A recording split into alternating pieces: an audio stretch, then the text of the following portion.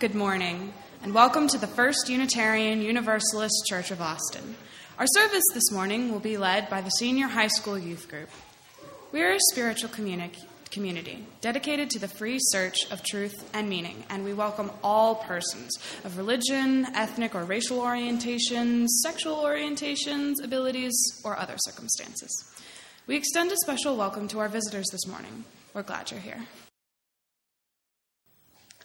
We come from a long heritage of teaching that there is a spark of the divine in every human. In the spirit of that heritage, please turn and greet each person to your right, left, back, front, up, and down, and welcome them here this morning.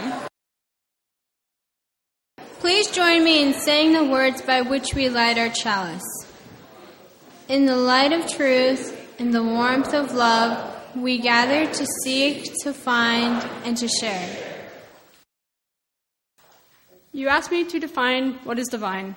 It's a list of little things that kind of twinkle, causes my confined happiness to unbind. Let us drop the political and up the theatrical. Call me insane, I like the smell of flames, and kissing in the rain I shall not refrain. In a world overrun with complaining, it wouldn't hurt to add a little bit of rhyming. For when I feel like crying and the world is dragging, there are tiny things that cause a happy psyche. Running barefoot like my childhood, watching the space between my toes fill with mud, feeling the raindrops hit my cheeks, looking out at the mountain peaks. These are life's little treats. Laughing under the white linen covers with a crush that makes you stutter. Old memories of your brother, the only people you feel to comfort. I have this dream of getting a pickup truck just to look at the stars and be that moonstruck. The whispering winds in the yonder trees, the smell of eucalyptus or bergamot, talking to a friend at an hour such as 3. These are things in life that will forever be sought. Now, sure, there are things in life that are tragic, things that hurt and pry at your well-being. But there are small, tiny things that are almost magic. Make it worth trying. The list of little things that I define as divine, maybe it's a small memory of the beach, or leaving something toxic in life behind. The smell of sage, blossoming open the metaphorical doors of a cage, the crackling of a fire. These are all things I desire. Let my happiness be sustained, for I have found the divine in the mundane. People often ask what holds Unitarian Universalists together. We all come find inspiration in different religions: Judaism, Christianity, paganism, Buddhism, Hinduism, and many others. As Unitarian Universalists of the First Unitarian Universalist Church of Austin, we find unity in our mission statement, which we say together. We gather in community to nourish souls, transform lives, and do justice. Everybody, it's time for the story for all ages, so I'd like to invite all the young and young at heart up to the stage for a story called Treasure Stones. In a time not so long ago, and a place not so far away, there lived a boy named Arthur Leesmer. Arthur always had a pencil in his pocket because Arthur loved to draw. He drew clouds, he drew birds, he drew flowers, he drew many beautiful things, and he drew pictures of stones. "Why are you drawing a boring old stone?" his friends would ask. "They're just gray. They're just rocks." "No," Arthur would tell them, "stones are beautiful. Just look. Some stones have gold flecks. Some have tiny crystals. In the rain, a stone can change color. In the sunshine, it can sparkle. Every stone is a treasure. Every stone is beautiful." Arthur would draw anywhere, anytime. He drew in the morning at the breakfast table. He drew during lunchtime at school. He even drew on Sundays in church. "Put that away," his mother would tell him. So he would close his sketchbook and put his pencil in his pocket, and he would listen to their minister.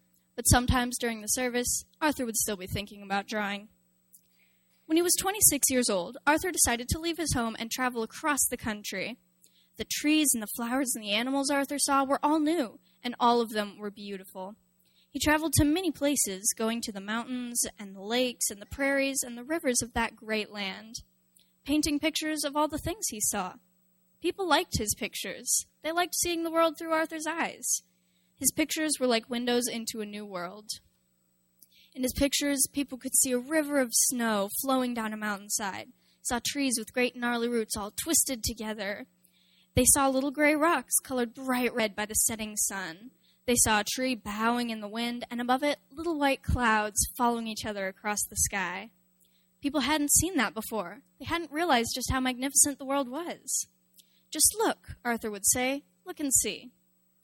5 years later, he became a teacher in an art school, showing people how to create art. Not just with paper and pencil, though, but with wire and cloth and felt and feather and bits of rock and all kinds of things. On Sundays, he taught children at his Unitarian church. "Let's go outside," he would usually say. "Let's see what we can find." "I found a stone," a little girl said one day. "It's just gray." "Let's see," Arthur said. He licked his finger to get it wet, and then he rubbed it on the stone. The stone turned pink, then purple, and then gray again. "It's like a rainbow," the little girl said. Then Arthur took out his pencil from his pocket, as he still always carried a pencil, and he drew 2 small dots on one end of the stone and a long curving line on the other end. "It's like a mouse," the little girl said. Then he turned the rock over so they could see all the little spidery lines in the cracks. "It's like a map," the little girl said. Then sunshine came, and the rock began to sparkle. "Now it's silver and gold," she said. "It's like treasure." "It is treasure," Arthur told her. The little girl nodded. She held the stone that was a rainbow and a mouse and a map and a treasure tightly in her hand. "It's my treasure stone," she said. "I can see that now. What kind of treasures do you see?" Our meditation today is, what is there beyond knowing? What is there beyond knowing that keeps calling to me? I can't turn in any direction, but it's there. I don't mean the leaves' grip and shine, or even the thrush's silk song, but the far-off fires, for example, of the stars, heaven slowly turning theater of light, or the wind playful with its breath, or time that's always rushing forward or standing still in the same, what shall I say, moment. What I know, I could put into a pack as if it were bread and cheese and carried on one shoulder, important and honorable, but so small, while everything else continues, unexplained and unexplainable. How wonderful it is to follow a thought quietly to its logical end. I have done this a few times. But mostly I just stand in the dark field in the middle of the world, breathing in and out. Life doesn't have any other name but breath and light, wind and rain. If there's a temple, I haven't found it yet. I simply go on drifting in the heaven of the grass and the weeds. Now, please feel free to come forward and light a candle to focus on hopes, special events, or memories.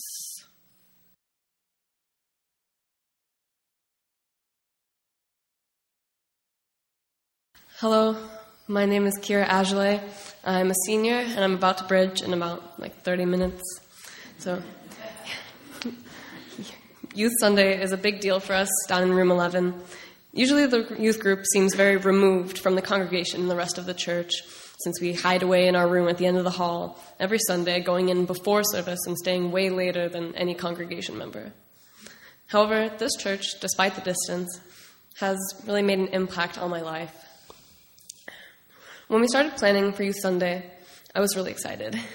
I wanted to write a homily so I could share something special and profound with this congregation before I bridged. I searched for a long time for the perfect topic. I went and watched last year's service online to see what a good homily really sounds like and gain inspiration. The homilies were great, and seeing those seniors speaking, I felt something. I felt the love of my friends, and I felt some immediate butterflies in my stomach watching them get up in front of the congregation. And then I felt silly, feeling butterflies just for watching someone else's public speaking. Yeah. In the middle of watching the homilies, I finally understood what I'd been looking for: divinity. It was simple. Divinity had surrounded me, and I hadn't even known it, concealed in the mundane.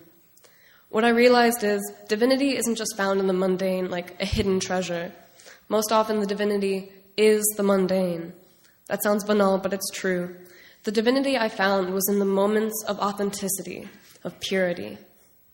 The moments of I saw a strong or true emotion shining through.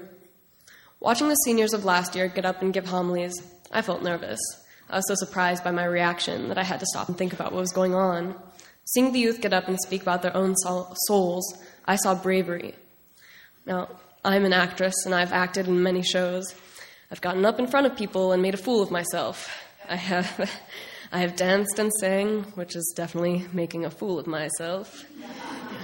I have even pretended to have sex on a carpet in front of an audience. So that's cool. Yeah. Yeah. I have done many a silly thing. But all that was scripted. It wasn't me. It was my characters, Ruth or Rizzo or Sandrine. From my experience in the theater, I can tell what is real and what isn't. I can see what is true. The youth I watched were simply themselves. They were honest and brave, truly them. I saw divinity in their courage and authenticity. After realizing what divinity is to me, I now see it everywhere. I even see divinity at school. School has been hard recently. The year is ending and people are rushing to finish their work and prepare for finals. AP tests just happened. But amidst all the chaos, I saw divinity. I saw it in my calculus work. It's my hardest class, yet one of my favorites. The math is very challenging and frustrating, to say the least. But seeing my classmates talk about a particularly hard problem, I saw divinity. The joy of one student getting a hard problem right was shared by all the classmates. I saw divinity in my calculus teacher's love for her students and her determination to help a student succeed.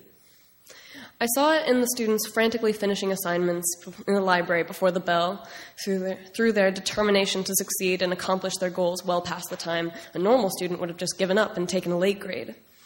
I saw it in the students sharing music with their friends and with the first chair cellist in my orchestra during the middle of a song.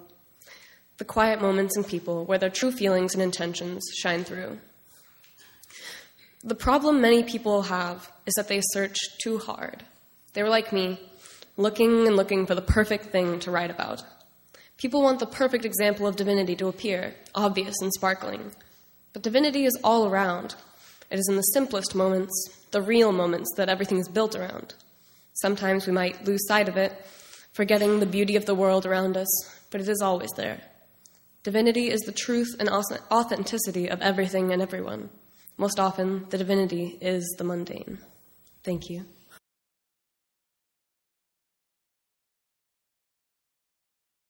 Hello, I'm Lisa Stadler, and as Kara said, I'm a senior, and I'm also about to bridge in 30 minutes. I'm about to lead you on a journey, and this is interspecies meditation, so please take a moment to sit back and relax. Look into the eyes of an animal. It might be your cat, dog, or other creature that you have. And as you look into those eyes, reflect on this being that is never to be duplicated, just like you and me. Pay attention to what you see, the years of living present within those eyes, and the vitality that shines through their color and transparency. Contemplate their shape. Notice the angles and curves of individuality that make the face of this creature a unique work of art, crafted by time and desire. And as you look into this being's eyes, pay attention to what also you cannot see, the inwardness, the inside, the selfhood, the I that is singular towards its outward expression. Now consider the idea of animal ministry. You have to pause a minute. Animal ministry is a little confusing. Ministers who help animals with their spirituality, animals who comfort people, ministers who help animals with spirituality, animal rights activism. We live in a culture that has a contradictory view of the animal world rooted in religious idea that humans are more important than animals. Religion can give us a way to face our imbalance and our disconnection from the animal world. And Unitarian Universalism may be especially well suited to break down the religious firewalls between divine, human, and animal. We can find guidance in both our first principle, the inherent worth and dignity of every person, and our seventh principle, respect for the interdependent web of all existence of which we are a part. We treat each other with respect as we struggle with the ethical and spiritual questions about our relationship to animals, even when we come up with different answers about our relationship. It is not our relationship to animals we need to rethink. We are animals, and just one very small, out-of-balance part of the animal world. Us thinking that we are above animals denying our own animalness, our sexuality, the violence inherent in eating, the certainty of death, and the limits of control has gotten us into serious trouble on this planet. Our deep, compassionate love for these creatures may be a way to help us change course. Unitarian Universalism can help us sort out our place in the animal world, how we find joy in these animals, how we bless, celebrate, and grieve our bonds with them, how we act on the ethical questions about animal products we consume and resources we devote to our pets, and most important, how we call on one another to reverse the imbalance and damage that we've done to the earth, that all of us animals depend on. This is what I find the divine in the mundane. Thank you. When I was 6 years old, my father became interested in Buddhism. He wasn't really too keen on the whole religious aspect of it, but he was absolutely taken with meditation and would meditate for hours each week, searching for enlightenment. At the UU church we attended in Cheyenne, they would host weekly meditation gatherings that my father attended, and since he spent very little time with me, he decided to take me with him one day. Now, being the age of 6 and having no clue what Nirvana was other than one of my dad's favorite bands, I wasn't exactly the target audience for conversion to Buddhism. But I liked spending time with my dad and visiting the familiar halls of our church. So after promises of Baskin-Robbins and a chance to get out of the house, I was easily sold. When we arrived at the church and made our way to the tiny room the gathering was hosted in, I was stoked. All of the chairs were just tiny beanbags with little mats beneath them. Surely meditation would be delightful. The instructor was an older woman with a soothing voice and loose, flowy clothes, and she invited us to take whichever cushion we liked and join the handful of other people already seated. Sitting crisscross applesauce, just like the instructor and my father, I eagerly awaited what was to come next, the long-awaited meditation. I listened absent-mindedly as the instructor explained some background of Buddhism, and after what felt like an eternity of fidgeting, the instructor finally got to the good stuff. She told us to focus on our breath and clear our minds, letting all thoughts drift away. Naturally, like most young children, I wanted to be like all the other adults, and more importantly, my father.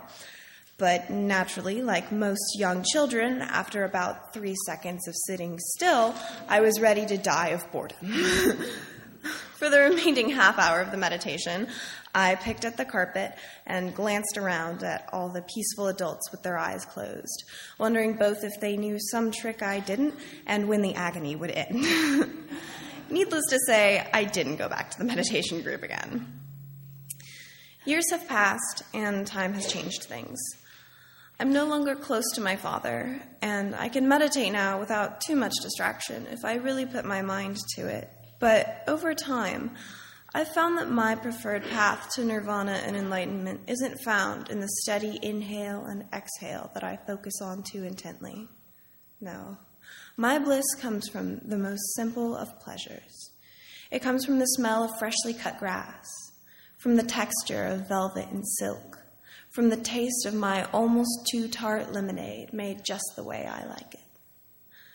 I find divinity in the feeling of lying in the sun after a long swim, in the cool, crisp night air under the stars in the middle of North Carolina, in the swagger of my step as I walk the streets of familiar neighborhoods like I own each pavement slab. I see every god that has ever been in my mother's spindly fingers, my sister's booming laugh, the freckles in my best friend's eyes. All of these things I never notice until I suddenly do. And they certainly aren't what I expect to find spirituality in, yet they hold me struck with childlike wonder.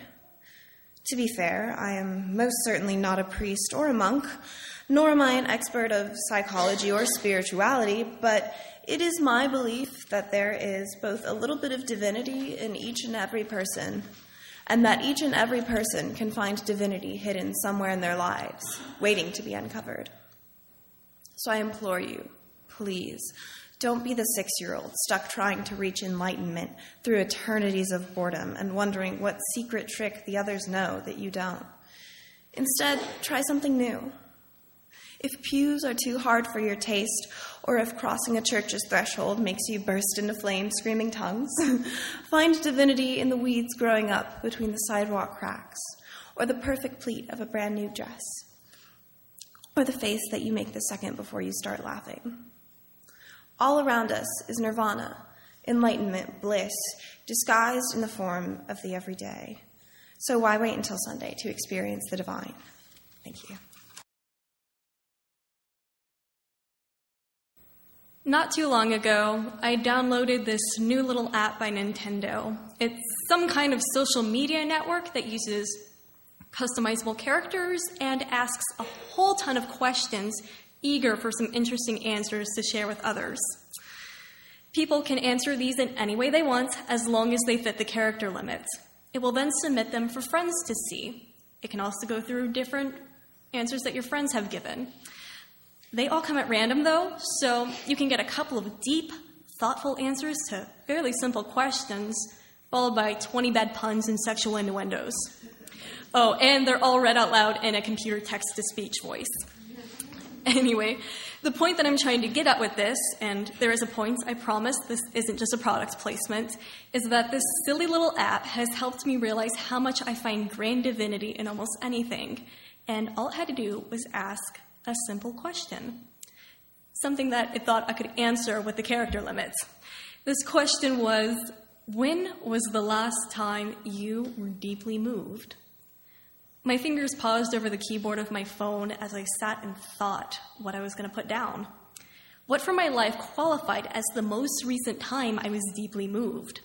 I always try to find reasons to be grateful for the little things in my life, to see the good when I might otherwise be led to see the bad, though I couldn't think of a particular time when I was moved. When, for just a moment, everything felt pretty perfect, or my soul felt like it was set on fire from passion and love. So I sat and thought a little bit more. Have I had a time recently where maybe a friend said something that blew me away, leaving me feeling totally at peace? Or maybe it was one of those times when I would read those gorgeous Hellenic hymns online, sinking deeper into my theology.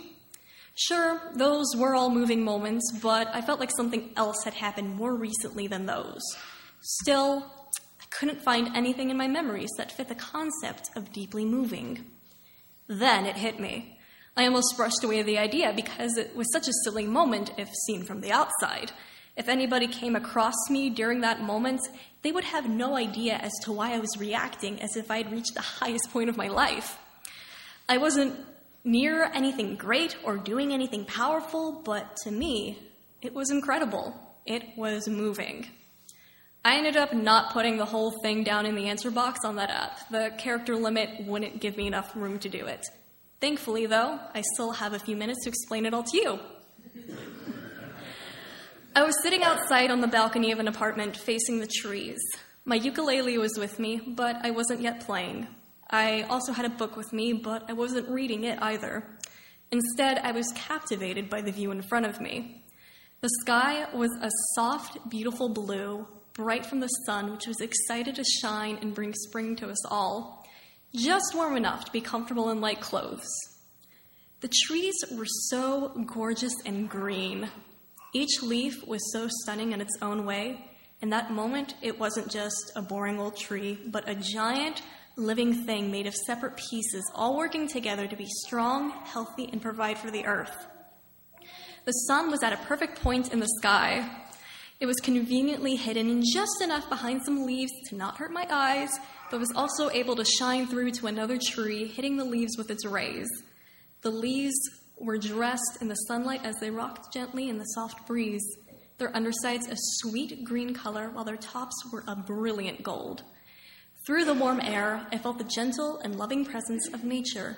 I had no doubt in my mind in this moment that I am an important piece of this universe, and I can find comfort on this earth. It was like I was being held in a soft embrace, just being hugged and held close, protected, safe, loved. I felt so alive in that moment. It was so beautiful. It was artistic. It was incredible, spiritual, and deeply moving. And I got to experience this stunning moment with my spirituality just because I decided to look up. Instead of going on and assuming that there was nothing to stare at in awe, I decided to open my eyes and look at what was being shown to me. To outsiders, I was probably just some weird teenager holding a ukulele crying over trees. But inside, I was having a touching moment with the world around me. I was being reminded that there is such wonderful beauty on this earth, and I'm lucky enough to live on it. I was being told through the leaves and the sun that I am cared for. I could feel Apollo, the Greek god of health, the sun, and much more, reminding me that I'm okay. The world isn't just sadness and hurting. Though times can be hard or even miserable, I'm not alone. The breeze that hugged me gave me the chance to relax and feel at peace. Everything just felt right. I was made to understand that I do have a place on this earth. I was touched, relaxed, safe, and I was so very deeply moved. Thank you. Now, as we say the words, we extinguish this flame, we extinguish this flame, but not the light of truth, the warmth of community, or the fire of commitment. These we hold in our hearts until we are together again. The sacred hoop. When I was standing on the highest mountain of them all, and round beneath me was the whole hoop of the world, and while I stood there, I saw more than I can tell, and understood more than I saw. For I was seeing in that sacred manner the shape of all things of the Spirit, and the shapes as they must live together like one being. And I saw the sacred hoop of my people was one of many hoops that make one circle white as daylight and starlight, and in the center grew one flowering tree to shelter all the children of one mother and one father, and I saw that it was holy.